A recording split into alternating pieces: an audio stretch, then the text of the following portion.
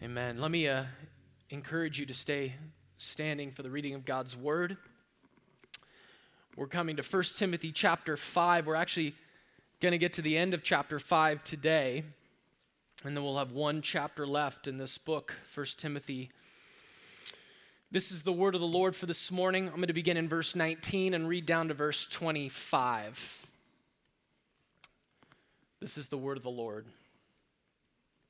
Do not admit a charge against an elder except on the evidence of 2 or 3 witnesses. As for those who persist in sin, rebuke them in the presence of all so that the rest may stand in fear.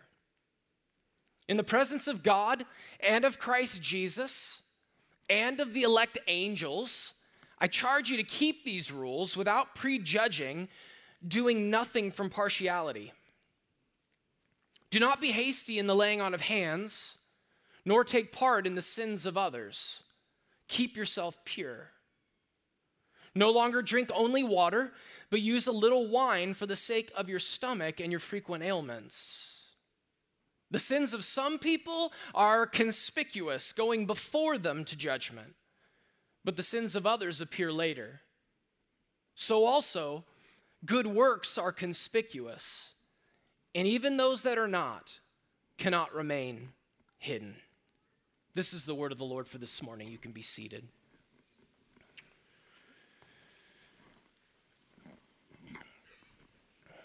Well, good morning, church.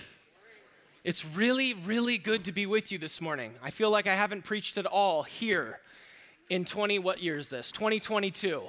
And I am delighted to be here with you. I'm grateful for the Lord's grace to bring me to somewhat of a level of coherence that was better than last week.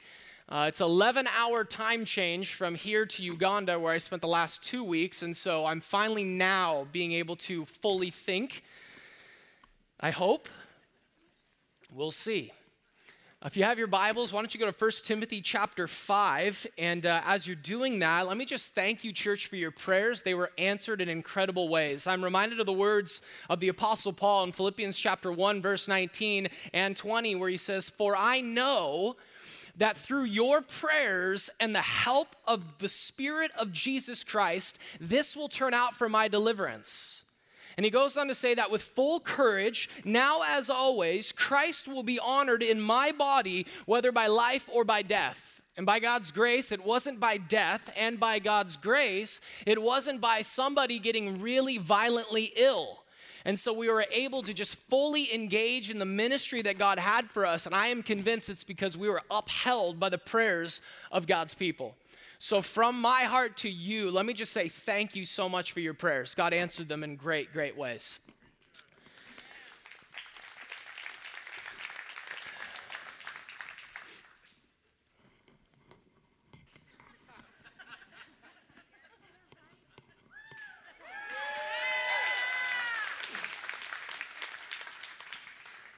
It's better for me to do that when the clapping is not towards me. That was towards the Lord, right?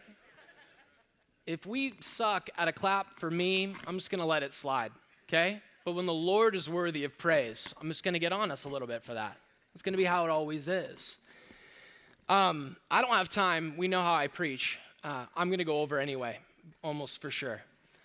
But let me just say, I am very, very excited for the ministry partnership potential in Uganda. We probably interacted with 200 pastors. And there is serious work to be done in church planting and leadership development, and there is a wide open hole for us to fill. I mean, I'm seeing generational partnership going on. Uganda is one of the youngest countries in the world. 47% of their population is under 18, which makes me feel like an elder statesman there, okay? And that's because an entire generation was killed off in the civil war that they had. And so you're talking about a population that's very, very young, growing tremendously, and their desire, their strategic thinking about church planting. All of this is divided into tribes. There's 65 some odd tribes in Uganda. Several of them are unreached. We're going to pray and seek and work with these guys to reach some of these unreached tribes in Uganda. And I'm just fired up. We took 2 of our interns. It was fantastic. They led, they taught. It was encouraging. And more to come, much more to come. There are so many things that are like pans and fryers right now in our church. And we are on the cusp of unloading several of these. But rest assured, church, the Lord is doing a lot. There's a lot going on behind the scenes, and we will continue to bring those out as the Lord kind of matures them to a place where we can start to address those. But it's exciting stuff. I will say I saw the significance of 1 Timothy on display in some different ways. When the qualifications of an elder are that you ought to be the husband of one wife, I never thought about the implications of an entire culture that largely is involved and engaged in polygamy. And so it would be very weird for me to come to your small group and say, hi, I'm Scott. I have one wife. Her name is Erin, and my kids. And you'd be like, that's weird. Like, why would he even have to mention that? And yet, that's literally how everybody introduced themselves when they're there. And there's these battles about like, hey, if you got 2 wives, think about the double level of management. Because in the qualifications of an elder, it's like you got to manage your household well. Well, if a dude can manage 2 wives, he's got to be a killer elder, right? And we're like, actually, I get that. No. But like, I understand that, right?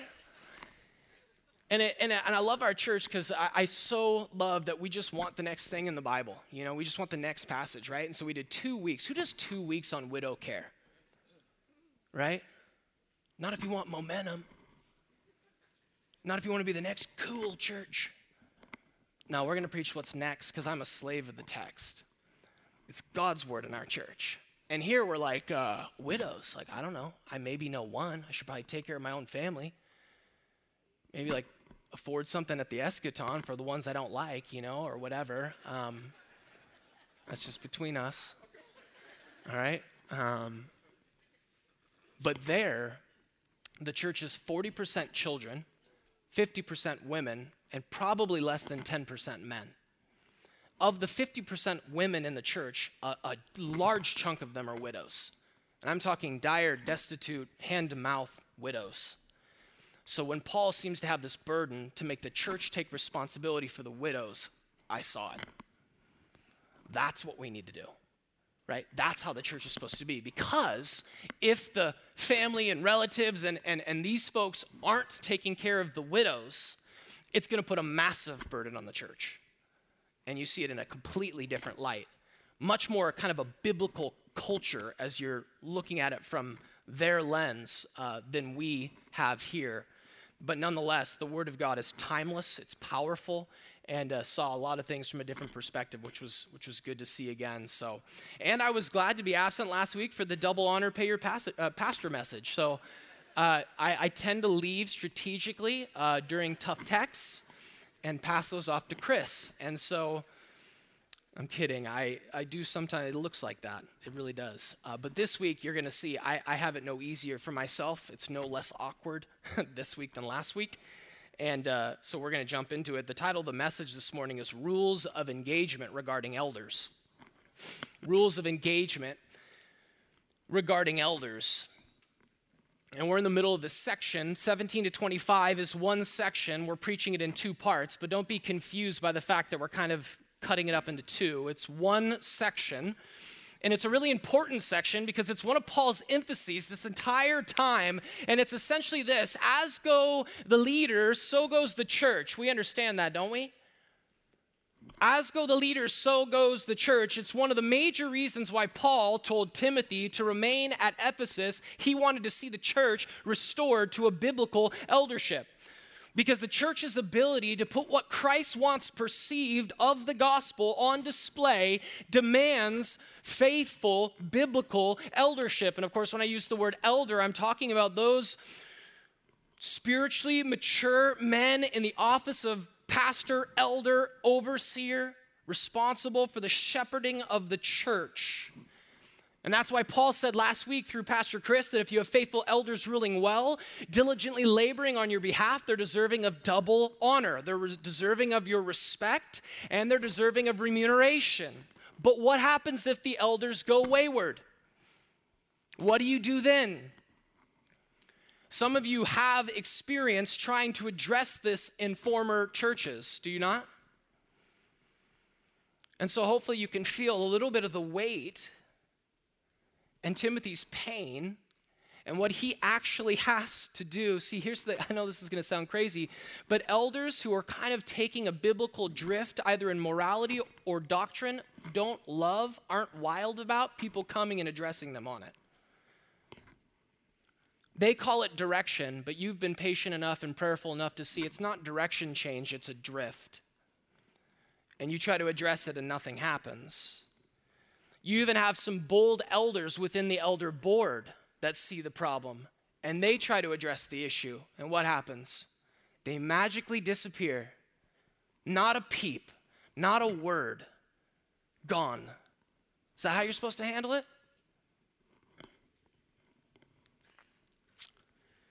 Let's see. Here's the big idea for this morning. Paul's really clear. I was just showing one of the interns my notes that I have up here, and I have all the verbs parsed on a piece of paper, which means I'm just like undressing the verb to figure out what it is. Is it an imperative? Is it a main verb? Is it a supporting verb? Is it, because you got to get the point of the passage by understanding the language of what's there. And there are so many commands. There are so many commands in this text. So here's our work.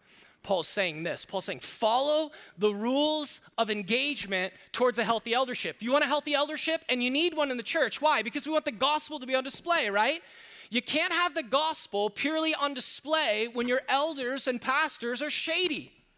Okay? And I recognize that as I'm going to preach this with passion because I'm committed to this, what I'm doing in preaching this is saying, if this is me, this is what you should do. Hear me. If I go bonkers at some point, I'm asking for this to take place. And just like I'm asking you to own up when you come to become a member, before you kind of go off and do something crazy and want to plummet to your spiritual suicide, I'm asking you on a sunny day to engage and say, I want you to know that we're your shepherds now on a sunny day, but we're also saying that when that day goes and you want to plummet to your spiritual suicide, we're going to be there. And you're like, uh-huh. So we have it in agreement on a sunny day. I'm saying today is a sunny day by God's grace, but I want you to know that even if it's a cloudy day for me because of my own sin, I'm in this boat. This is what should happen. Clear? Here's the first thing. And I wouldn't say the first thing in general because the first thing was last week, which is honor your pastors. Give them double honor. But the second thing we're going to see, and the first thing for this week's message, is protect elders by rejecting unsubstantiated charges. Protect elders by rejecting unsubstantiated charges. And I'm so grateful that this is here because pastors who labor in the trenches of ministry are worthy not just of honor, but of protection from you.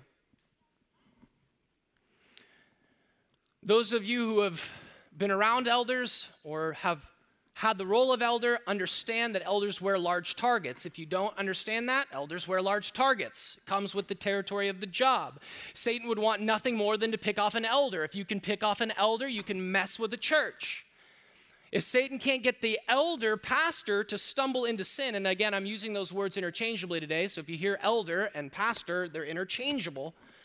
If Satan can't get the pastor, elder to stumble into sin, he's glad to use others to stir up some false accusation to discredit them due to how it affects the church and her witness. Satan loves to discredit the witness of the church, and elders are a great, easy source to have some sort of false accusation come about them and cause a whole bunch of concern in the church. And Satan will do it in some ways that are obvious, in some ways that are less obvious. I was telling you about the whole plummeting to your spiritual suicide. So you have to understand that where I spend most of my time is in dealing with the rabid sheep and the wolves that we find.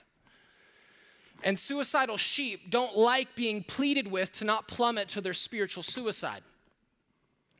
And shepherds go because they love you, because we agreed up front that if you were to go a little bit off the beaten path, we would in love come after you to seek you out, to rebuke where needed, gently with patience and teaching and all of that stuff.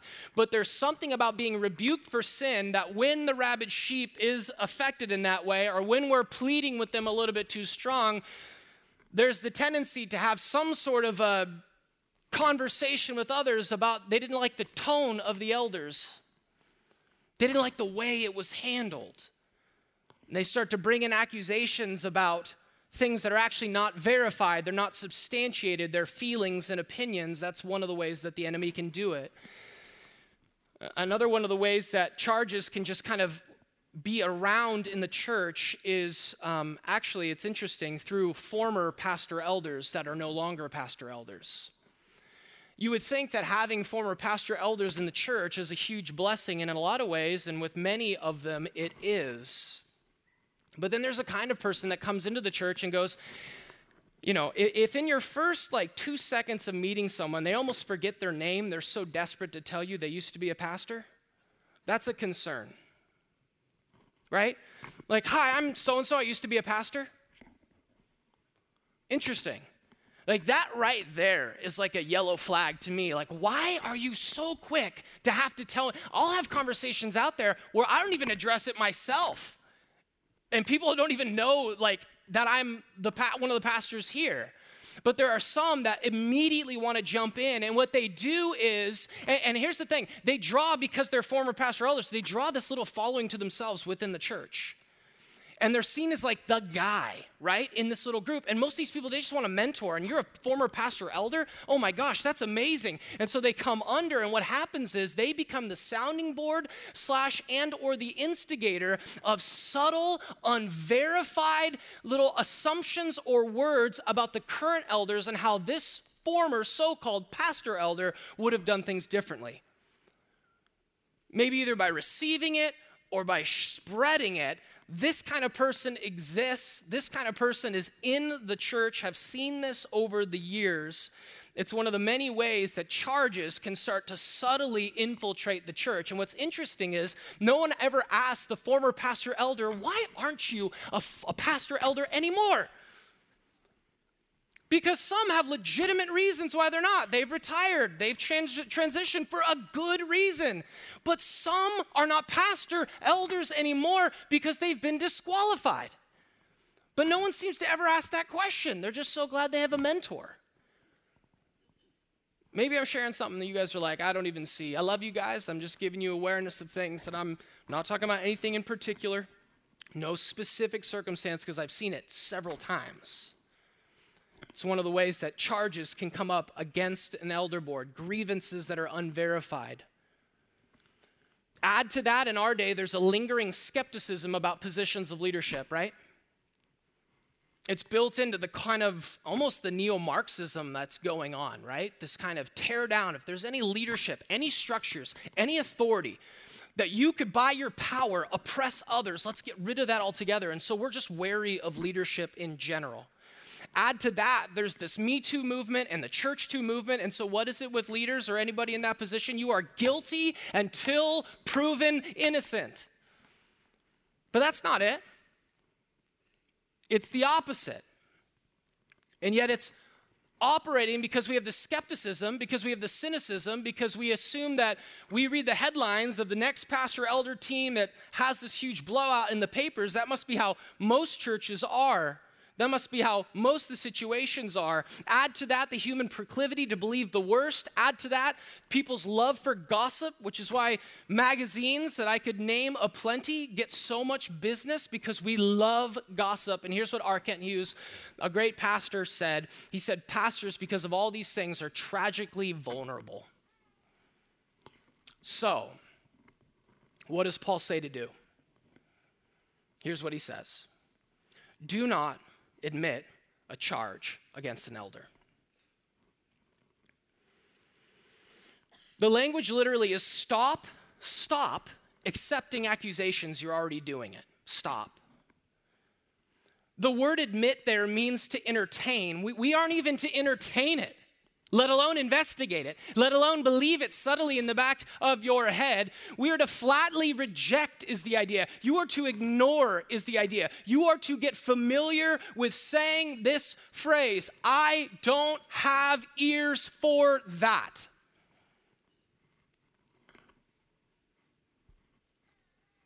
See, most people aren't bold enough to do that. I have loved doing that. When someone's had a complaint about a pastor that's an unverified accusation, I love to say, hey, listen, brother, I love you. I don't have ears for that. Let me stop you right there. Let me tell you what most of the time happens. Most of the time, you may disagree with what someone's saying about some sort of accusation against the pastor elder, but you say nothing about it. You just sit there quietly. It's your way of going, I don't know what to do with that, but I'm not going to say anything. So what happens is you do nothing. It just continues to go on, and this is saying you need to flat out reject it.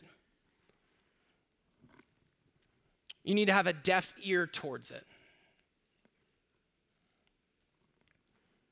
The reason for this is, as was said, people will say just about anything. One of the things people will say these days that I hear often, it's the phrase, unsafe. Pastor, this so-and-so, we had this interaction, and it was tough, usually because it involves sin. And then they'll come out and say it was unsafe. I just feel unsafe. I feel unsafe to be at the church. I feel unsafe around them. I remember, I know I look young, I am young. I've been doing this for 9 years, so that's kind of cool.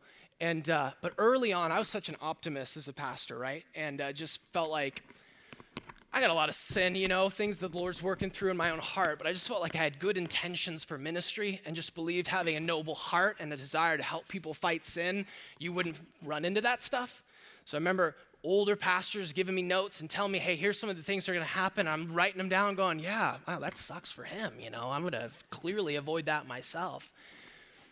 And I remember the first thing, it was still shocking to me to this day, I'll never forget it. It was the first time someone made the accusation because of a conversation I had to have. Praise God, the elder said, why don't you bring a witness to that conversation? I'm just not totally comfortable with how this is going to play out. Your elders are wise, by the way. Thank God I brought a witness because it went way, way, way south. And then the accusation to me was that I was unsafe to be around children, let alone adults. And that's obviously, some of you don't know me, but let's just go with probably not true. Okay, I don't know. I look a little creepy, perhaps. I'm not sure how I'm perceived up here. But when you have an optimist, really soft heart to the Lord, you're just like, I let that affect me for way too long. Protect your pastors by saying, I don't have ears for that. That's outlandish. And listen, if you don't believe in your elders, you probably shouldn't come to church here. They're men. We're gonna break. We're gonna let you down. We're gonna mess some things up for sure, but we will do our absolute best to get it right and honor the Lord. And if you aren't behind that, that's gonna be a problem because this responsibility is here to protect your pastors. Listen, he transitions and says that there is a time where you do entertain it, but the only time you ever entertain it, and it doesn't even mean it's necessarily true when you're supposed to entertain it, doesn't mean it's true, would be when he says it would come on the evidence of 2 or 3 witnesses. So he says, don't admit a charge against an elder except on the evidence of 2 or 3 witnesses. They have to, you can't just have any witness, by the way. Jesus had a bunch of witnesses for his trial too. They have to be credible. They have to be confirming witnesses. You have to have evidence, good evidence. All this goes back to the Old Testament. It's so interesting. There's such a continuity in Scripture. How do you deal with this? Deuteronomy 17:6 made it clear. Paul's just riding those coattails of the Old Testament law. Deuteronomy 19:15 made it clear no accusation was to be upheld apart from 2 to 3 significant, credible witnesses. If you do, though, have 2 to 3 significant, credible witnesses that have a corroborating story, have legitimate evidence of a pastor in waywardness, what do you do about that? Paul answers that question. The second thing you're supposed to do is publicly rebuke those in persistent sin. You are supposed to publicly rebuke those in persistent sin.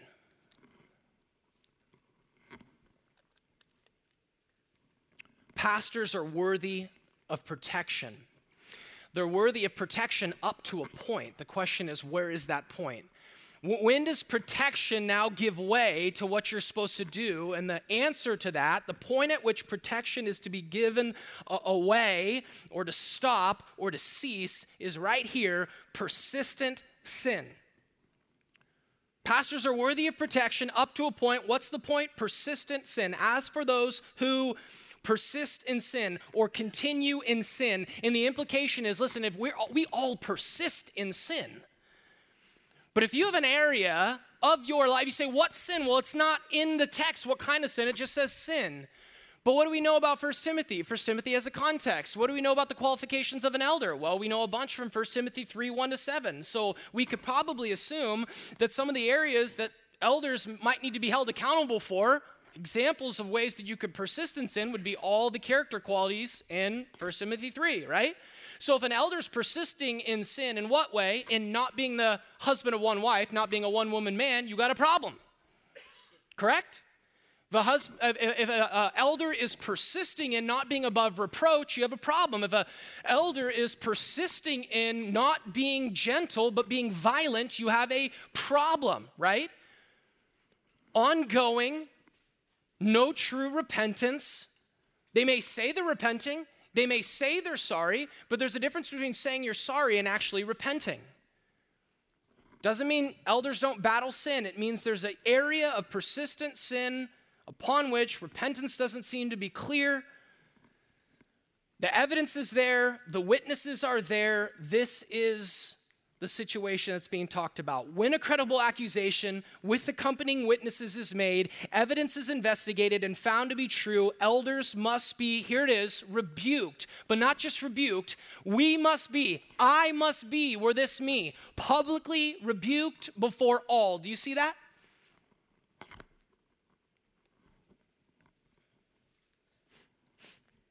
What's he talking about? Well, he's talking about the church. When you're gathered like this, with everybody here, he needs to be publicly rebuked for his sin. You go, that seems a little bit harsh. Well, listen, like the sin of someone in the position of pastor elder is more serious, therefore it's to be punished more severely. This was the same distinction if you read the Old Testament. This is the same distinction they had in the law. Go to the book of Leviticus. That's a book, right? Whew. My goodness. But if you read in like Leviticus chapter 4, you'll see the difference between what they ask of leaders and what they ask of regular people in the congregation, regular people in the makeup of the nation of Israel. Hey, here's what leaders are held to this standard. The rest are held to this standard. Go look at the difference between Leviticus 4:22 and Leviticus 4:27. You see this. That what Paul is making clear here is that if you're the model of spiritual maturity, which the pastors and elders are supposed to be, then persistent sin is to be dealt with such that it can't remain in the dark. It has to come out. Now, this isn't just a rebuke for the pastor, but this is a restraint for the rest. Notice how he says it. As for those who persist in sin, rebuke them in the presence of all, so that the rest may stand in fear. Who's the rest there? Well, at least needs to be the rest of the elders. They need to be like almost wetting their pants over this. You know what I'm saying? Like fearful. But by extension, would you agree it would extend to the whole congregation? I will tell you this right now. We have grossly missed in the modern American church context a healthy fear of God. We care way too much about what man thinks and not nearly enough about what God thinks. And it's evidenced in how few churches practice church discipline. It is redemptive. It is for the purity of the church. And most Christians would be in an outrage if they saw it actually practiced. We practice it here because we love people too much. And we will go through the process. And we have been through several steps before. None have ever come to the front, but that day is coming. And we will do it because we love the Lord Jesus Christ. We love his church. We want to preserve the purity of the church. And most importantly, we want to see that believer restored to the Lord Jesus Christ. This is God's process. This is how we operate. But most, sadly, or it feels like a good chunk of churches don't do this. Why? Because it would mess up the church. What would seekers think? What would my lost friends think? Your lost friends will think God's holy. You're like, well, that's the thing I'm trying to tiptoe around. I'm not trying to get to the holy thing. I'm trying to talk about the gifts God gives. Yeah, but the gifts come on the backdrop of holiness. Well, he's uncomfortable. What am I going to talk about later? Talk about his holiness. Talk about God's holiness. They're scared now. And God has made a way. His name is Jesus. There's only one way. There's no other means to heaven. There's no other means to being right with God than through Jesus. He lived a life you didn't live. It was perfect. He died the death you should have died in your place, paying the penalty for your sin, the full weight of the wrath of God, deserving your sins, deserving the sins of all who would ever trust in Jesus, laid upon Jesus. That's crazy. For you, rose 3 days later for your salvation.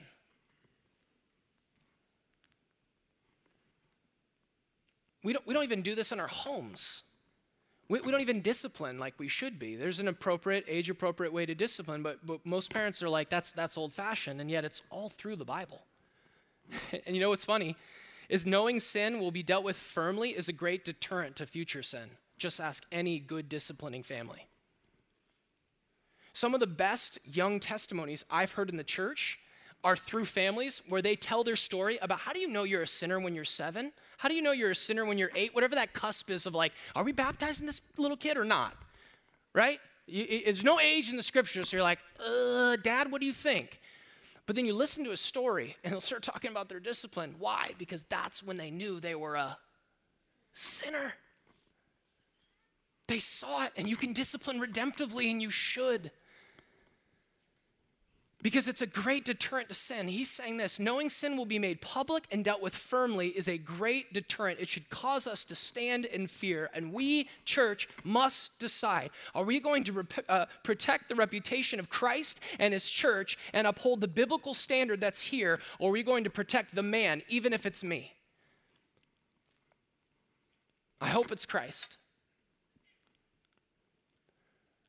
Because what happens is, there's this, but the man is doing so much good. If this came out, it would be bad for the kingdom. So what? You don't think God could raise up another person? God can make animals talk if he wants to. This is the outrage of our day. I'm fired up today. This is the outrage of our day. This is the catastrophic consequence of pragmatism in the church. We're more concerned about outcomes than we are about obedience. This church, the name Doxa, can come or it can go. It can stay for generations or it can leave in one generation. God's church moves on. We are called to be obedient, but Doxa might go down. So what? God is calling us to be obedient. He takes care of the outcomes. This is against me. I understand that now if I really blow it later, you're going to be like, remember that sermon you preached? Like, I'm aware what I'm doing. I'm setting the bar high. Because what happens is when the pastor does this later on, they're like, you got to take that message in context. That's not really what I was saying. No, I want it to be really clear what I'm saying because Christ is worthy. Christ is worthy. It's not me. It's not a pastor. It's next man up for God. Yet not I, but through Christ in me. But the temptation is going to be to let it slide. That's why he has verse 21 here. We are going to be tempted to let it slide. We love our pastors. We have good intentions. We mean well. It's going to be to want to let it slide. That's why Paul, I feel like he loads up his gun. Like, listen. How do you make something really, really, really, really serious? 2 Timothy 4 has that about preaching the word. I charge you in the presence of God. Boom. And of Christ Jesus, boom, who is to judge the living and the dead, boom, and by his appearing and is coming. Preach the word. It's kind of the same thing here. Timothy, in the presence of God, the judge, and of Christ Jesus, the one to whom judgment has been given, and of the elect angels, the instruments through whom judgment come, I charge you, I admonish you to keep these rules. Do this. Do what we're talking about.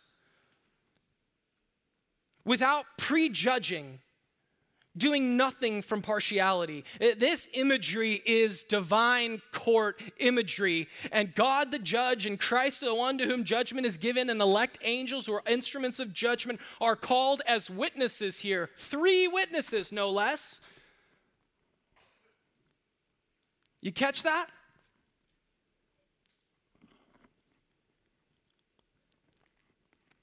Paul brings out all the stops. 3 witnesses.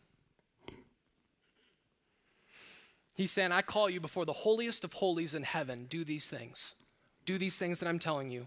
As for those who persist in sin, rebuke them in the presence of all, so that the rest may stand in fear. And do this assessment process, do this evaluation, whatever it's going to take to make it clear, to get to the bottom, to make sure you're not bringing up an accusation that's not substantiated. Do that, and do it without prejudging, and do it without partiality. He's saying prejudging is like stressing objectivity. Be guided only by the truth. Don't have your mind made up before you come to the case. Do the work. Okay, this is an elder. This is someone who should be protected. Maybe you don't like the elder. Maybe you're kind of like, I could go for like someone else doing his job more often, right? You're like, that dude that preaches, he's intense. I could go for someone a little bit lighter, more jokes, more, rah-rah, So maybe we just double down here. No, don't do that. Like, don't do that. Well, don't prejudge and don't have partiality too. And this is like the other side, You're like, that's my guy. That's my boy. He's a light for the kingdom. What would we do without him? We'd move on.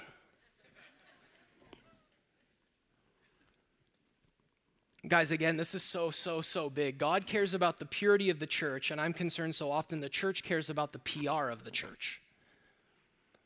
God wants purity.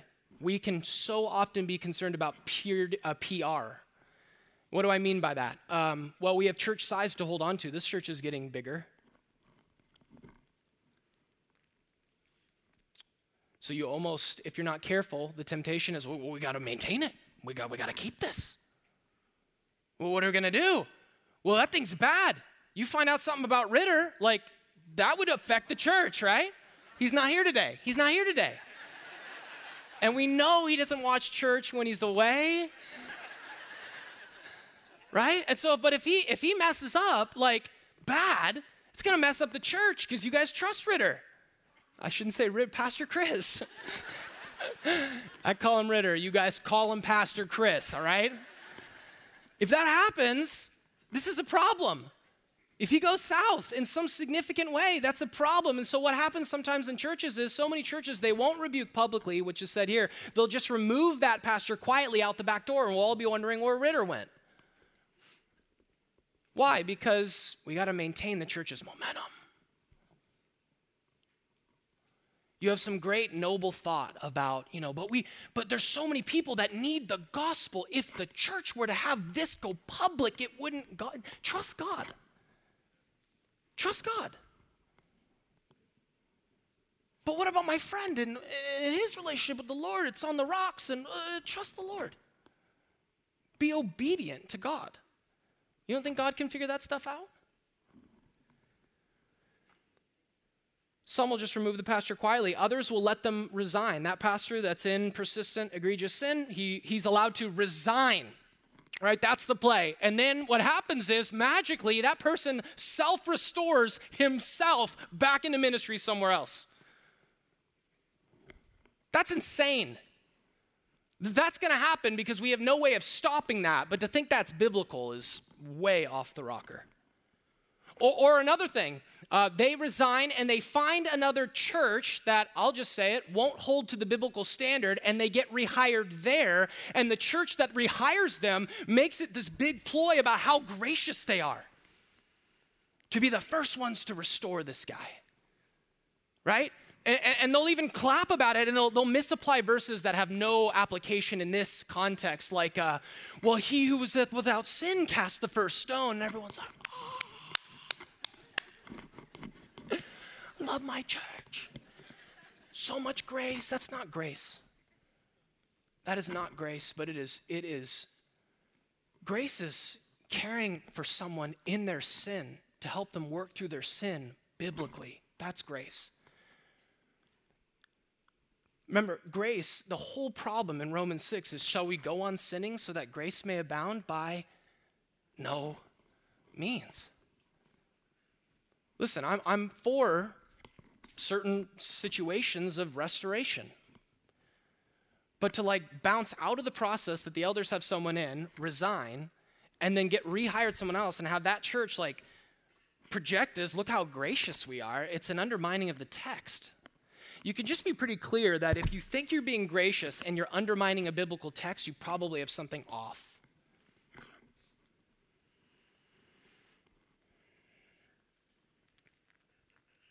Paul's like, heaven is watching. Heaven is watching. Do this. Now, I think you're with me when I think, so instead of doing this a lot, it would be better if we just tried to avoid this altogether. Anyone in favor of just how about none of this? How about I'm still here and your pastor in 35 years, and within reason, a lot of our other pastors are either here or still faithfully in ministry. Wouldn't that be great? Are we good with that? Okay, great. So maybe we just try to avoid the whole thing. So how do we do that? Paul kind of goes back to the start and goes, hey, the best way to avoid kind of all this drama that's going on in the church in Ephesus that we get this from is to do this. Number 3, patiently assess and appoint elders. Do it patiently. Assess them before you appoint them. That's what you should camp out. He says, do not be hasty. If I had one word to describe the errors that we have made as elders in judging particular circumstances and situations and how best to navigate them, I think every single elder on our board would say hastiness has caused us the most problems. I would call it this for the most part. I'm not blaming, I'm just saying this is what it is. An others imposed hurriedness to do things their way. That's what normally happens. And so as elders, you're wanting to shepherd and care for the flock. And so you're trying to speed up, but they're this whole thing happened and exploded in my life. And I need you to work now, do it now. And this is what I want you to do now. Kick them out of the church. You're that's not even how it works. Do it now, do it now, do it now. We don't do that anymore. We assess every single situation that comes in and go, hey, what can we grow on? How can we get better? What can we do? And one of the things we've just been crystal clear on is we move at God's pace, not anyone else's pace. And I'm not talking about egregious errors. I'm talking about ways we can grow in the process of how we handle things as elders. The hasty line is one of the most prominent issues we would say we've had. So I take this really seriously when he says, don't be hasty. Go at God's time. Don't feel rushed to get elders in there. Don't feel rushed to put guys in that position of authority. Don't be hasty in the laying on of hands. You can see where I got that, okay? Hasty, which is laying in the place of hasty. We got it, all right? It's clear. We're moving on. Don't be hasty in the laying on of hands. What's he talking about there? Well, we have it pretty clear in the New Testament. A man was appointed to ministry and commissioning in the sense of being set apart for ministry by the laying on of hands. He's talking about a person entering into that role and responsibilities. Paul's saying, don't ordain men to ministry too hastily. For if you hurry a man into ministry and he is unfit for ministry, you take part, elder pastors, in the sins of others. Whoa. Where am I getting that? Well, I'm just getting it from the next command. Don't be hasty in the laying on of hands, nor take part in the sins of others. If someone unqualified is appointed without a process to assess his doctrine and his life, Paul says Timothy will share in some sense in that and bear responsibility for the sins committed. Either the sins overlooked of that man or the sins future committed. You will bear responsibility, Timothy, for that. You will, literally, the language is you will fellowship in their sin. Now, elders aren't going to get it right all the time. Right? There's a process, but elders aren't going to get it right all the time. You need to have a process, though. That's the difference. You need to have a process. How do you assess for a time someone's life, someone's doctrine, someone's ministry, someone's heart, someone's care, someone's competencies? How do you do that? Well, you figure out a way biblically to say these are the things that matter, and then you give it enough time to say here's where that should flesh out, and then you evaluate their life. But you need to have something there, because if you don't have something there and they go off the deep end, you're participating in some sense. There's a level of culpability if you don't have any process in place. So we have a process in place, praise God. But this is pretty serious, right? And then he flips it and says, here's the other side of it, keep yourself pure, right? It's the other side of not taking part in the sins of others. Keep yourself pure. Christ has purified you through his work on the cross. You walk as pure men and women. In the church, we are to keep ourselves pure. He's talking about here a kind of purity, especially as it pertains to the elders, of literally a watchful care over your own uprightness by properly and patiently examining pastor elders. He's saying, listen, if you're keeping yourself pure in the process, the church will be healthier for it, right? Because you'll have good, healthy elders. I need us to hone in on what I just said. Purity should lead to health in the church. Purity should lead to health, right? Because then we get verse 23 and it's like, what the heck was Paul doing? Is that ADD? Like, where's he going with that? He was writing, he's like, squirrel. Oh, wait, that thing about the alcohol you're not drinking, you know? It's like, what's going on there? And here's what I want to say. It's almost for sure in the original. So this wasn't just like plopped in there like, I don't know, some of the different texts, manuscripts, we're throwing it in there. It's confidently in the original, almost for sure. So he says, don't be hasty in the laying on of hands, nor take part in the sins of others. Keep yourself pure. He's going, man, if we can be pure in the process of assessing elders, that's going to lead to a healthy church. Hey, speaking of health, speaking of purity, Timothy, are you still on that like only drinking water thing? Because remember, there's some asceticism going on in the church, right? It was seen as being more spiritual if you didn't get married, or you didn't eat certain foods, or you didn't decide to drink certain beverages because you want to be pure. And on this principle, Paul's calling Timothy on something because he's obviously evidently heard that Timothy has been having struggles with his stomach because back then, water carried diseases. And wine was a way to help with that because wine does some magic with water and deals with some of those digestive ailments for you so you don't have those problems. And he's calling Timothy with this thought of purity in mind to say, by way of indirect application, don't let this vow that you have committed to, and I love your heart, Timothy, you want to be pure, but don't let that vow of purity to only drinking water keep you from what could do your body well.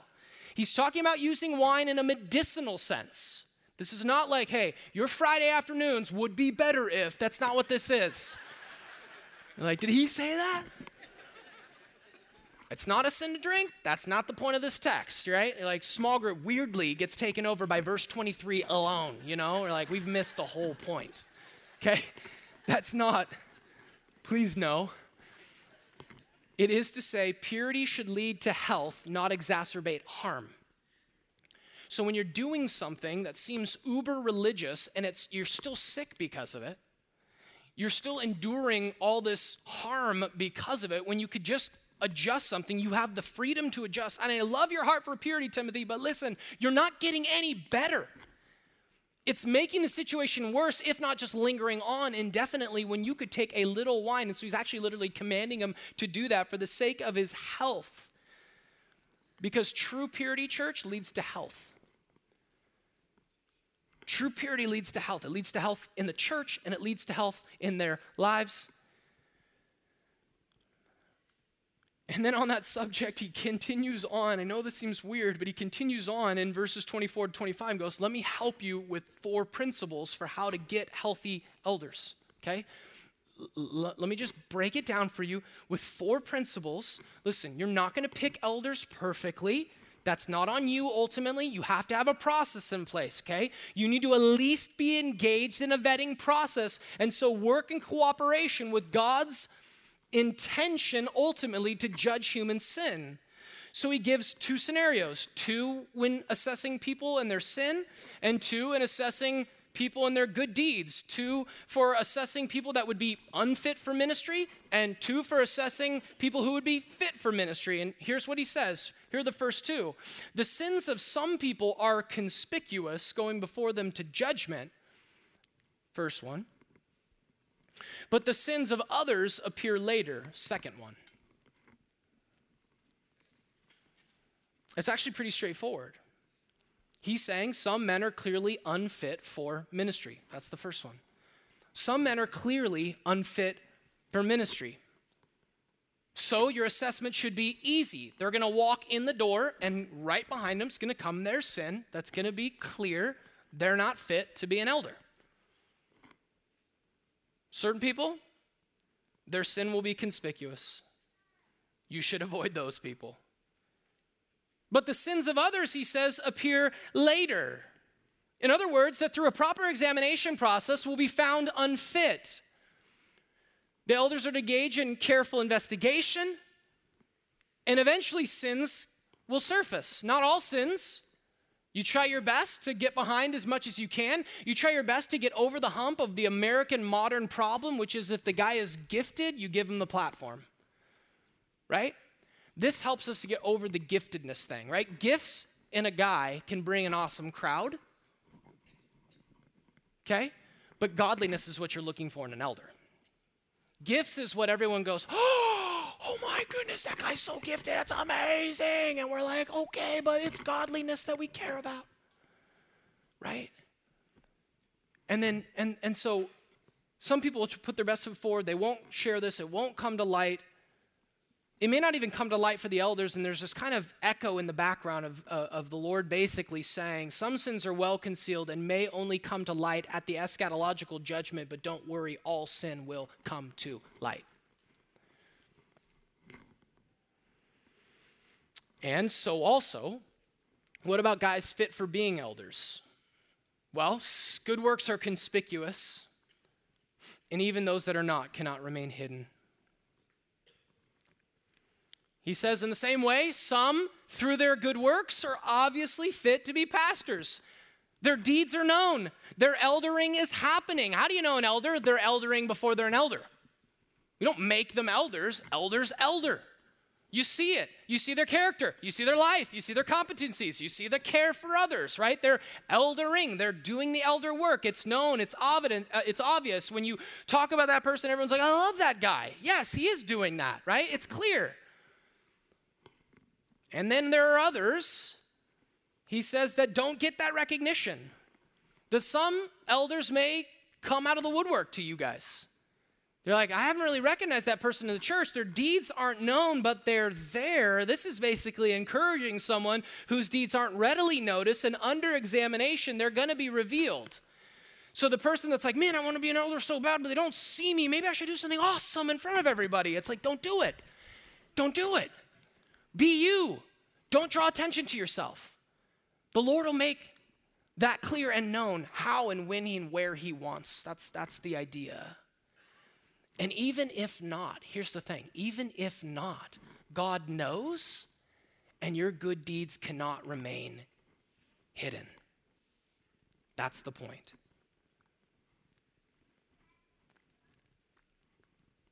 All this to say, when you preach this, it just becomes clear, doesn't it? God desires qualified, honorable, protected, pure, and patiently selected elder leadership in the church.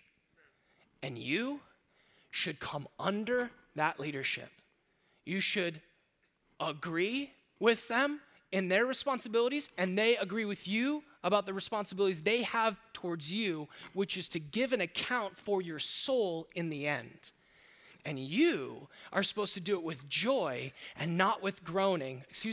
You're to do it so that we would have joy and not groaning, for that would be of no advantage to you. That's Hebrews 13:17. If we have this kind of ongoing interaction and we have these kind of elder leaders, we will put the gospel on display in a way that honors the Lord. Let's pray. Father, thank you for 1 Timothy. Thank you for all that's here, all that is to just guide us, Lord. We don't have what we need without your word, and we don't want to make decisions apart from your word, and we're asking, Lord, that you would help to keep the pastor elders in our church faithful, empowering them by your Spirit, and that we would have this wonderful relationship within the church as members of the body, caring for one another, obeying Scripture, so that no matter what happens, you would be honored and glorified, and your gospel would be purely put on display. Father, would you do that in our church? Would we be an example of that, not to toot our own horns, but because Christ is worthy? In Jesus' name, amen.